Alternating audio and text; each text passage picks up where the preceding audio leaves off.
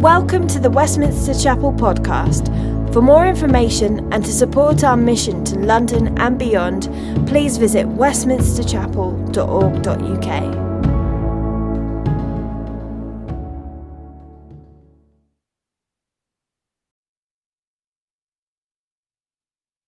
So the two of them went on until they came to Bethlehem. And when they came to Bethlehem, the whole town was stirred because of them. And the woman said, "Is this Naomi?" She said to them, "Do not call me Naomi, call me Mara, for the Almighty has dealt very bitterly with me. I went away full, and the Lord has brought me back empty. Why call me Naomi, when the Lord has testified against me, and the Almighty has brought calamity upon me?" So Naomi returned, and Ruth the Moabite, her daughter-in-law, with her, who returned from the country of Moab. And they came to Bethlehem at the beginning of barley harvest. Now Naomi had a relative of her husband's, a worthy man of the clan of Elimelech, whose name was Boaz. And Ruth the Moabite said to Naomi, "Let me go to the field and glean among the ears of grain after him, in whose sight I shall find favor." And she said to her, "Go, my daughter." So she set out and went and gleaned in the field after the reapers. And she happened to come to the part of the field belonging to Boaz, who was of the clan of Elimelech. And behold, Boaz came from Bethlehem, and he said to the reapers, "The Lord be with you." And they answered, "The Lord bless you." Then Boaz said to his young man who was in charge of the reapers, "Whose young woman is this?" And the servant who was in charge of the reapers answered, "She is the young Moabite woman, who came back with Naomi from the country of Moab." She said, "Please let me glean and gather among the sheaves after the reapers." So she came, and she has continued from early morning until now, except for a short rest. Then Boaz said to Ruth, "Now listen, my daughter, do not go to glean in another field, or leave this one, but keep close to my young woman. Let your eyes be on that field that they are reaping, and go after them. Have I not charged the young men not to touch you? And when you are thirsty, go to the vessels and drink what the young men have drawn." Then she fell on her face, bowing to the ground, and said to him, "Why have I found favor in your eyes, that you should take notice of me, since I am a foreigner?" But Boaz answered her, "All that you have done for your mother-in-law since the death of your husband has been fully told to me, and how you left your father and mother and your native land and came to people that you did not know before. The Lord repay you for what you have done, and a full reward be given you by the Lord, the God of Israel, under whose wings you have come to take refuge."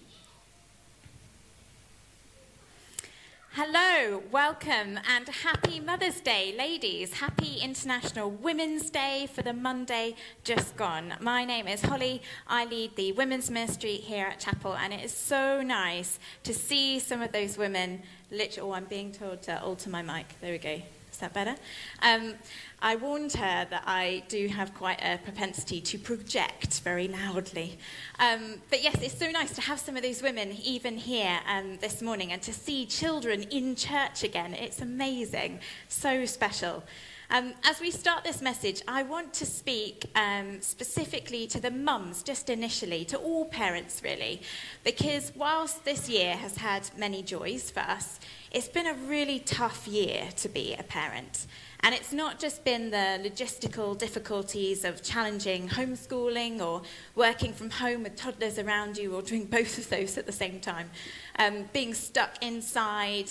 It's also just been the heaviness, I have felt at least, of trying to shepherd my children through that season, of trying to help them process their emotions when, to be honest, I've struggled to deal with my own.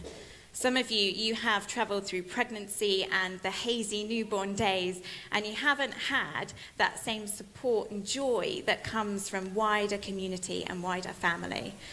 You have been trying to explain to young children the why when all the rules kept changing, and encourage the older ones to hold on to hope when our timescales just kept getting longer and longer.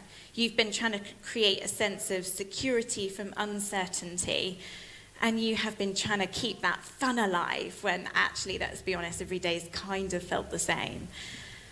I was speaking this week, we sent our children back to school, schools reopened, that was wonderful. And I was speaking to some of the mums as we were dropping off our kids, and one mum was speaking to me, and she's had several COVID-related hits, and she said, "I feel like I'm almost suffering symptoms of PTSD." She said, "I just feel shell-shocked from this year." And we want to say to you today, on Mother's Day, that we see you and we celebrate you. And you may not have a national clap, but we see your contribution as weighty. And though popular culture may often tell you that your parenting is just an add-on, or perhaps even quite boring, actually, it's beautiful and extremely valuable. James Bijon, a researcher at Tyndall House in Cambridge, he has some really interesting things to say about the Old Testament text. We'll come back to him later on this message again. And he describes the book of Ruth as being a story about the importance of what may not seem important. See, the book of Ruth is for all of us today, because all of us collectively are on a really similar journey to Ruth and Naomi. Two women who were in a shattered place of economic, emotional, and relational loss and uncertainty.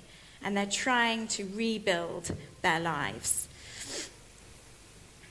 And we all kind of face a very similar situation. We all have a similar place of rebuilding that lies ahead for us. We have to rebuild our fellowship and our friendships that have been stretched by social restrictions. We need to rebuild our kids' education. We need to rebuild physical church fellowship, which we're starting to do here today. We need to rebuild our emotional well-being. We need to rebuild, for some of us, our careers and our financial standings. See, we, like them, have this challenge to trust in the providence and the kindness of God to help us rebuild. We all stand in this place of shattered uncertainty, and we need to move beyond the place of distress or anger and maybe even bitterness, and to walk in and work out hope. The book of Ruth speaks kindness. It speaks kindness in fellowship and in community and marriage, and in redemption and the rebuilding of lives. It is in the kindness of God, in our kindness to each other, that we will rebuild the strongest. As we look at the book, I want to read to you the words from Deuteronomy 32, 10 to 12. And I want us to have these words in mind as we look through the whole of this book. He found him in a desert land, and in the howling waste of the wilderness, he encircled him. He cared for him. He kept him as the apple of his eye, like an eagle that stirs up its nest, that flutters over its young, spreading out its wings, catching them, bearing them on its pinions. The Lord alone guided him. No foreign god was with him. We're going to come back to that verse at the end of this message. But before we delve into this message, we are going to start by watching a very short video, because whilst this book is short, it's a bit complicated. So we're all going to get up to speed with the storyline. God's story, Ruth. So part of God's story is about a woman named Ruth, and it begins like this.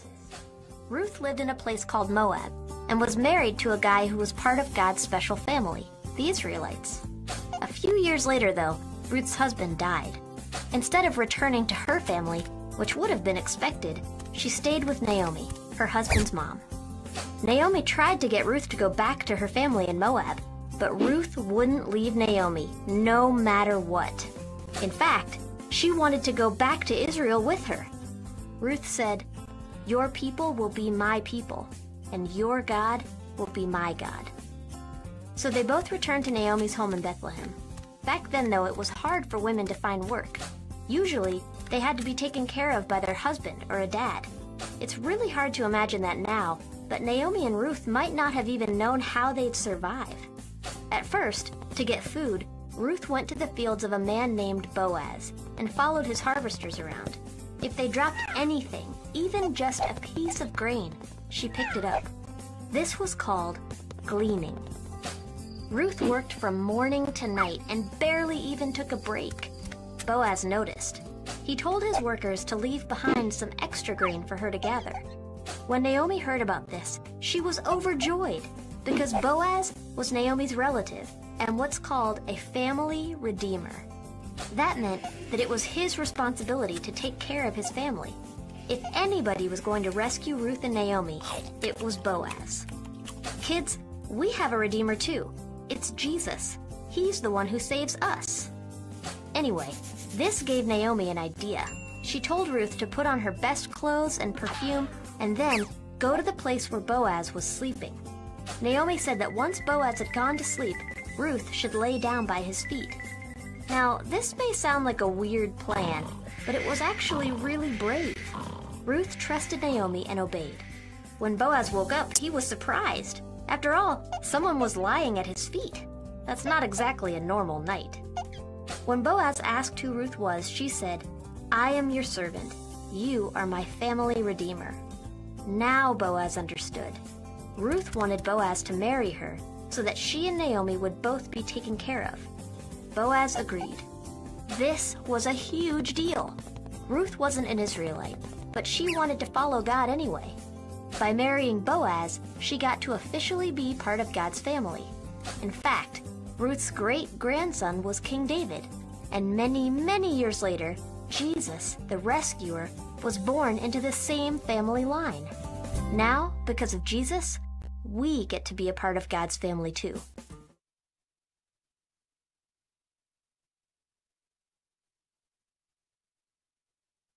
Quite scary behind the scenes, I have to say. And I spoke about Queen Esther and about the seemingly often hidden but powerfully present kind of providence of God that was at work over all of history. And today we're looking at the book of Ruth. We're looking at two near-destitute widows in a farming community. Because our God is the one who leaves the 99 to go find just the one that is lost. Because our God chooses a shepherd to be king and he chooses disciples from fishermen. Because he doesn't differentiate between those who are important and unimportant. He just sees us all as loved. And because all of history doesn't just mean the big, grand stuff. Now, the book of Ruth, the opening scene of the book of Ruth is one of suffering and lament. Now, I'm not going to go into a theology of suffering this morning. Howard and others, they've done that before. There isn't space for it today. But economic, emotional, and relational suffering is the starting point for Ruth and Naomi in this book, and it's key to their growth. The beginning of the Ruth tells us it is set in the days when the judges ruled, which is about 750 years before Jesus came. It's a time when people did what was right in their own eyes. Judges 21:25 tells us. These are dark days for Israel. They have turned their back on God, and you get the feeling that this famine that hits Bethlehem is, as is often the case in the Old Testament, a sign of God's judgment on his people. Enter Naomi and her husband Elimelech and their sons, and they decide that the grass is greener on the other side of the fence, and so they leave for an easier path. In other words, they are no different to the rest of the Israelites. They don't trust God to provide, and they go to Moab. They go to a pagan nation that worships a false god who demands human sacrifice. I wonder if you've been ever tempted to think that the grass is greener on the other side. Now, I know I struggle with that sometimes. If you're tempted to skip over what God's doing in the here and now in order to seek out an easier path. But the suffering, it seems to have had a purpose because it follows Naomi, because God is still God in Moab. And Elimelech and the sons, they die anyway. Meanwhile, God comes to the aid of the Israelites and he provides food back in Bethlehem. And the suffering that Naomi experiences, it's key to her maturity and growth, which sounds really odd to us now, but hopefully you'll see it as we go through this message. And it wakes her up to her folly, and it forces her to confront her disobedience and to return home. Partway there, Naomi says to her daughters-in-law, go back. She tries to persuade them to go back to Moab. She paints this really honestly bleak future ahead for them if they come with her. But Ruth refuses. She clings to Naomi, and she utters these really beautiful words. Where you go, I will go, and where you stay, I will stay. Your people will be my people, and your God, my God. Where you die, I will die, and there I will be buried. She makes a commitment to Naomi, possibly even more radical than marriage. She will never return home, even if Naomi dies. Why? Because the worship of Yahweh is at stake. Moab is not where you want to be if you want to love and worship Yahweh. Suffering has forced Ruth to this crossroads experience, and she has to choose between two gods. Chemosh in Moab or Yahweh in Bethlehem? I wonder if you face a crossroads experience. Are you being asked to choose between God or some other false idol you have in your mind? Well, Ruth has come to know God through a season of hardship, and that's given her a freedom to choose his will. See, she's released from the temptations that we struggle with of comfort and pleasing other people. And it's instilled in her a real heart of compassion and service, a character that's so beautiful it will catch Boaz's eye later on.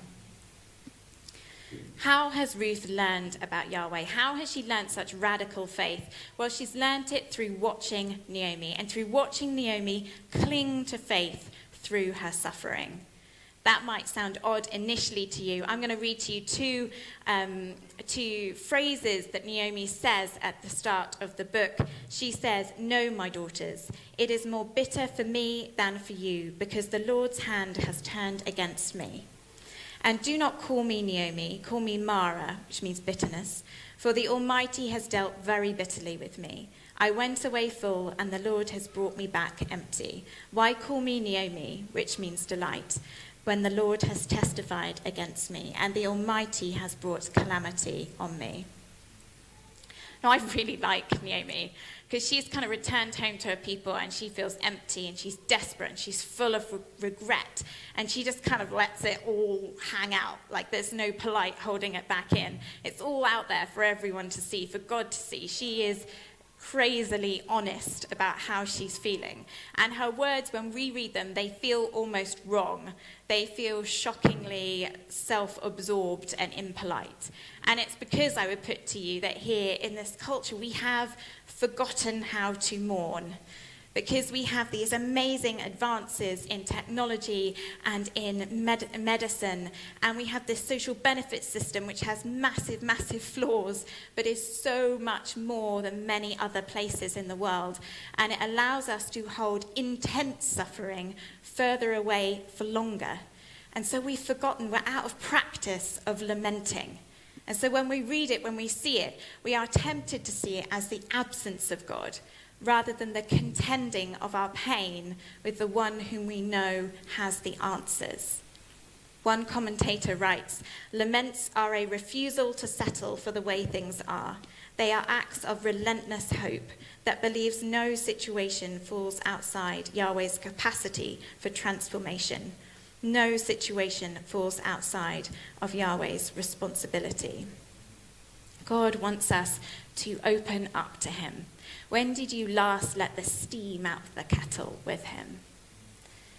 Naomi uses 3 different words in verses 8 to 21 to describe God. And that's really helpful. It provides a framework which she places her pain within, which is helpful for us when we think about lamenting. And the first of those is in verse 8, kindly. May the Lord deal kindly with you. She trusts in the love of God. The original word is hesed. It is used throughout the book. And in the Bible, it's really key to describing God's covenant relationship with his people. It means a steadfast love, a loyal, loving kindness. The second word is the Lord or Yahweh. It means the one true God. And the third word is God Almighty, which is translated from El Shaddai, meaning the mountain one. It speaks of God's trustworthiness. It speaks of his protection in times of uncertainty. See, Naomi, she's not returning home out of necessity, at least not just out of necessity. She is clinging on to her faith. And these words show us even more importantly how God is clinging on to her.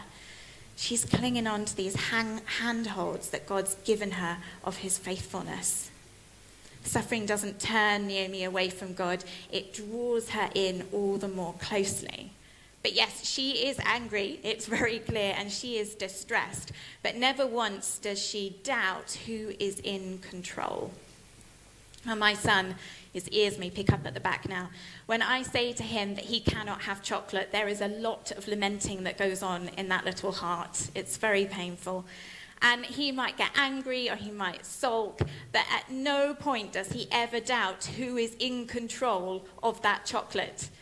Now, he will go away and he will have his lament, and then he will come back still without chocolate, and he'll want a little cuddle. Now, he doesn't understand why I made that decision, why that was for his good. But what he does understand is that I, his mummy, am for his good. And that though he doesn't understand, that my love and care for him never wavers. As we look back on the shattering and the difficulty since early 2020, I can't give you neat answers this morning, but I can give you a framework to lament within, a framework of God's kindness to you, because we are all sons or daughters of the one true God who has covenanted to love us with a steadfast love and to be our refuge in times of trouble. And he is always outworking his purposes.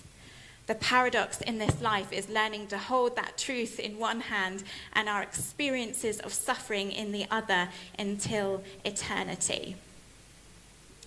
As Jen Pollock-Michel puts in her book, Surprised by Paradox, when Christians lament, they also rehearse a story of God's breakable body and the power that put it back together again.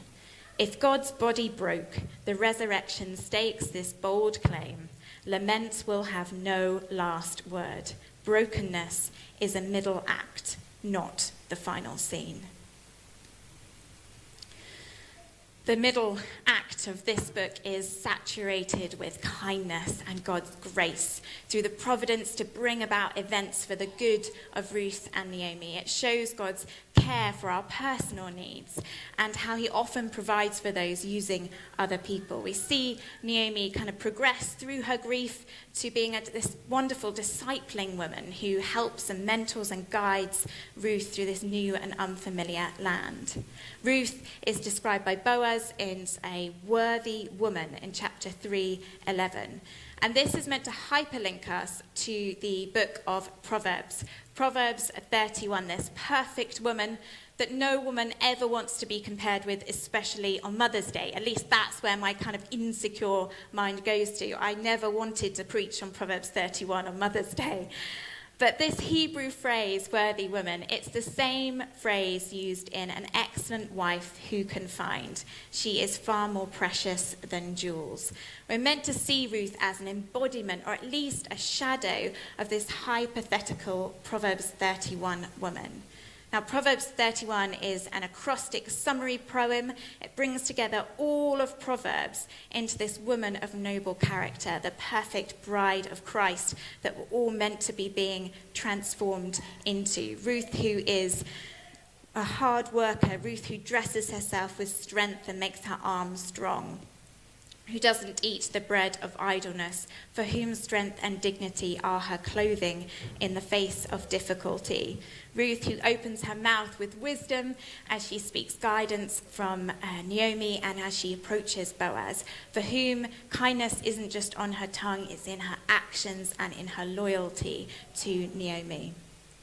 Ruth needn't have stayed with Naomi, but she did. She showed extraordinary kindness in working hard to glean for them both.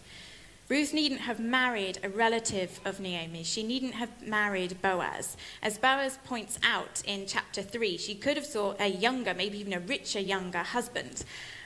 We're wrong if we think that Ruth was undesirable, but by choosing to marry a relative of Naomi's, a kinsman redeemer who under the law could continue Elimelech's family name, she could secure a future and a protection and provision for Naomi as well as herself, which wouldn't have been guaranteed under another marriage. See, a kinsman redeemer was meant out of covenant loyalty to the community to redeem and provide for a widow of his relative. We have to remember this is a time when women could really not easily provide for themselves at all, so this was a really important provision. Ruth shows kindness in putting the continuation of Naomi and Elimelech's name, which was really important back then, ahead of the creation of her own. Why does she do it? Well, Proverbs 31:30 helps us. A woman who fears the Lord is to be praised. Ruth has a right fear of the Lord, and she remembers the love and mercy that she has received from him. It is a clean fear that we can delight in, that chases away all other unclean, scary fears. See, God provides for Naomi's needs through the kindness of her daughter-in-law. Howard and I have been going through recently the Emotionally Healthy Spirituality course. I think it needs a shorter name, but it's very good. It's by Peter Scazzero. I recommend it. And at the end of one of the sessions, it encouraged us to think about what do we need to put off in order to pursue a more healthy emotional spirituality, you know where I'm going, that thing.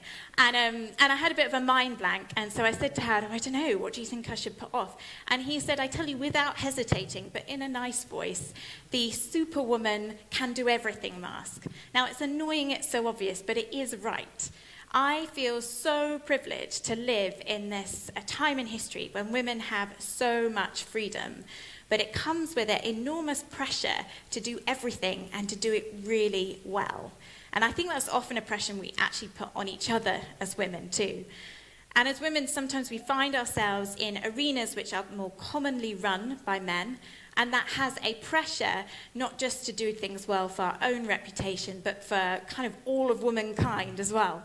Like, if I mess this up, are they going to be more cautious about a man, or a woman rather, in the future? I made the decision to volunteer for voluntary redundancy from my job recently, and as I was kind of grappling with that decision with Howard, I admitted to him I felt this kind of sense of failure at letting other women down, that I couldn't juggle everything, even though that decision was actually about prioritizing things that I felt called to do. And then we have this habit of pedestaling people, don't we? We put all our hopes and dreams on this one person, only to be disappointed when they then just crumble under that pressure, and we discover that they were never as perfect as we thought that they were. See, we praise beauty and intellect and accomplishments. When did you last praise someone for their fear of the Lord? God is not after independent men or women doing it for themselves. He's after men and women who are dependent on him and devoted to his work. It is dependency on God that will help us rebuild after lament. It's not through striving or proving. But Proverbs 31, it doesn't end there. It ends with, give her the fruit of her hands. Let her works be praised in the gates. The fruit of Ruth's hands with generosity and kindness. And we see her receive that fruit back through the provision of Boaz. Now, there's a lot of references to the law in the book of Ruth. For example, even the gleaning, like they were meant to leave edges of the harvest for people to glean from, the kinsman redeemer role. It can be tempting to read this book and just see it as the kind of fulfillment of duty. But Boaz, he doesn't just fulfill the law. It's not just a duty for him. He fulfills its spirit too. He embodies the care and the devotion and the love, especially for those who are in need. See, the law was meant to create in the people of Israel a pattern of life that reflected God's nature. And we see that in Ruth and Naomi. Boaz didn't just let Naomi glean. He got his workers to throw out a load of extra corn and barley and grain for her to collect. He invited her to come and eat with his workers until she was full and there was leftovers. He sent her home with an ephah of barley. Now that's about 2 weeks' worth supply for 2 women. It's really generous. And Boaz, he's not just a kinsman redeemer. He's kind and he loves Ruth, rather. That would be weird if it was Naomi. Ruth. He loves Ruth.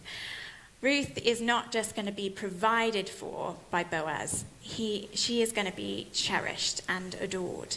See, God's not just providing for her economically here. He's providing for her emotional and relational needs too. Do we sometimes have too small a view of God's goodness and mercy when we read these texts? Now, Ruth, Naomi, and Boaz, they rebuild. As husband, wife, and mother-in-law, they rebuild a life together. They rebuild out of hard work and kindness and a right fear of the Lord. Like us now, they didn't necessarily know where their future was heading. They were just courageously faithful with each step along the way. And I think as we look ahead at this season of rebuilding that not really sure or clear about where it's going, we need to follow their example. Just be courageously faithful with each step along the way. let our family, I'd love for our family at Westminster Chapel to be the embodiment of a pattern of life that reflects God's nature. Let's be a church that's full of grace and kindness and steadfastness and compassion and generosity. Who needs your mentoring guidance? Who needs your companionship? Who needs to know that their shame doesn't withhold them from our community? Who needs to be welcomed back in? Who needs provision that only you can provide? Well, we get to the final scene. The final scene of the book of Ruth is God's victory over all of history. We started in a place of lament and suffering, and we finish with redemption and rejoicing. Because Boaz and Ruth, they get married and they have baby Obed. Obed, whose line leads to David, whose line leads to Jesus. Naomi has been redeemed. She returned full of shame, and now she can rejoice as she lays baby Obed on her lap. She is finally in a place of economic, relational, and emotional stability and flourishing. She returned in bitterness, and now she can rejoice. See, the book ends with 10 names in the genealogy. That is one name for every year that she spent outside of Israel. It is a picture of God's providence and his kindness over all of history, past, present, and future. And I first just want to look back. James Bijon, we mentioned him earlier. He's really helpful in helping us to see that Boaz and Ruth came from quite a checkered ancestral history, that both had very dysfunctional and wrong uses of the kinsman redeemer role. The first of these is in Genesis 19, when after Lot's son-in-laws die, his daughter conceals herself to have a child with him, which begins the Moabite nation that Ruth comes from. Boaz is a descendant of Tamar, which in Genesis chapter 38, Tamar tricks her father-in-law to have a child with her after he refuses to let one of his sons be a kinsman redeemer for her. Now, both these stories should turn our stomachs. They are awful. We should not feel good about these stories. And the book of Ruth, it has lexical and factual connections with both of these that are meant to get us nervous, especially as we get to this nighttime encounter with Boaz and Ruth. We're meant to feel a sense of deja vu. What is going to happen here? But we find this worthy woman has met a worthy man, and through God's kindness, they have the opportunity to redeem their own histories as well, and to embody the love and kindness that the kinsman redeemer role was always meant to serve. And Boaz does that with great joy. See, after reading the book of Judges, we could be tempted to write off all of this period of Israel's history, with the kind of all the abuse and the godless leaders. But God always makes a way for his purposes to continue. Perhaps you feel tempted sometimes to write off 2020 or 2021 that we're in now. I mean, we're in this secular culture. We are so separated with social restrictions. Is there really any meaningful connections that are happening? Definitely with new people. How can the gospel do anything in this time? But God cannot be and will not be bound or limited. He always makes a way for his purposes to continue. And here we see how he rectifies the failures of these men, of Judah and Lot, these notable men, through just the ordinary faithfulness of two fairly insignificant people. And Ruth, she gets to become part of the most important family line in all of history. Like Boaz's mum, Rahab, she has truly chosen God, and he's fully welcomed her into his family. But Boaz wasn't the only kinsman to come out of Bethlehem. Another one comes generations later. Another seemingly insignificant figure to the rest of the world. And he fully embodies the law and the spirit of the law too. And he comes to redeem God's most beloved bride, the church. He doesn't win her hand at the gates. He wins it at the cross. And the cost of that redemption is his life. See, Boaz, for all his kindness, is just a shadow of the steadfast love that Jesus has for you. In his resurrected body, Having won victory over sin and death, he is there and he is next door to the Father, interceding for all of us. And he's inviting you to choose him. He is inviting you to see him even now. See, the final act in God's story, it's always redemption for believers. It's always joy for those who choose him. He is this God of all of history. He is the God over the kings and the farmers, over the CEOs and the Amazon delivery guys, in times of darkness and in times of faithfulness. One day, this middle act that we're in now will come to an end, and Jesus will return to come and claim his most beloved bride, the church. And when that time comes, to alter the words of Ruth in chapter 4, will you stand alongside me and say, "Blessed be the Lord who has not left me without a redeemer"? Let's kind of wrap up. How do we rebuild like Ruth and Naomi? How do we move past anxiety and uncertainty? Well, firstly, we do it by lamenting, by bringing our true selves before God in repentance for sin and in grief at loss, remembering that difficulty is never wasted time and God is never absent. In the words of Ellen Davis, by lamenting, you are beginning to clear the way for praise. Secondly, by grace and kindness. Kindness and grace that we recognize being shown to us from God and showing that to others too through a right fear of the Lord. Remembering we're not pawns under the control of this providence, but rather through relationship with God, we are released into purpose. We are part of the solution. And thirdly, by remembering that the future is bright. Those who believe in Jesus have this beautiful future ahead of us that's certain and secure in eternity, and it should give us hope to keep persevering. Maybe today you are a Naomi. You are full of disappointment, of sadness, of anger. Maybe you are a Ruth. God is a new relationship for you. Maybe it's not even that yet. And God's saying, will you rebuild with me? Choose me. I want you and I love you. As we finish, I want to go back to Deuteronomy 32, 10-12, and I'm going to read those words again. And as I do so, whether you're Ruth or Naomi or a neither, I want you to imagine your wilderness, whatever that is. Perhaps it's regret, it's guilt, perhaps it's loneliness or exhaustion, disappointment at where life is at, uncertainty, anxiety about the future. Wherever you're at, I want you to listen to these words. Perhaps close your eyes, if you can do that, if you don't have kids crawling all over you, and just imagine the mighty and powerful Yahweh there with you, encircling, caring, catching, bearing, guiding. He's already in your wilderness. I want you to see him there with you, to cry out, know that you are heard, and to choose to rebuild with him. He found him in a desert land, and in the howling waste of the wilderness, he encircled him and cared for him.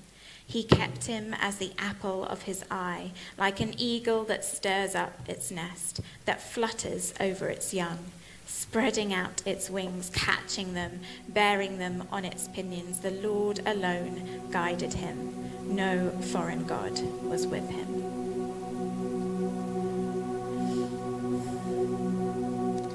Lord, I thank you that you are with us always. Thank you that your spirit is at work. The two of them went on until they came to Bethlehem. And Lord, I pray for those who feel like a Ruth, that they are at a crossroads. Lord, I pray that they would choose you and find love and life and joy. Lord, I pray for those of us who are a Naomi, who are struggling in our own form of wilderness. Lord, help us to lament and to rebuild with you. Lord, I pray that you would bring hope to our disappointment, bring joy to our sadness and peace to our anger, Lord. You alone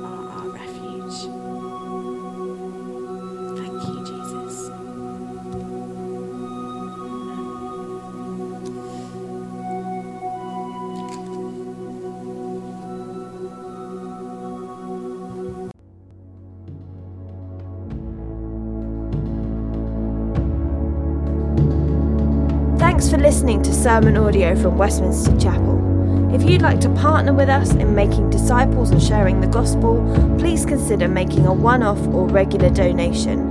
Visit westminsterchapel.org.uk/giving to find out how.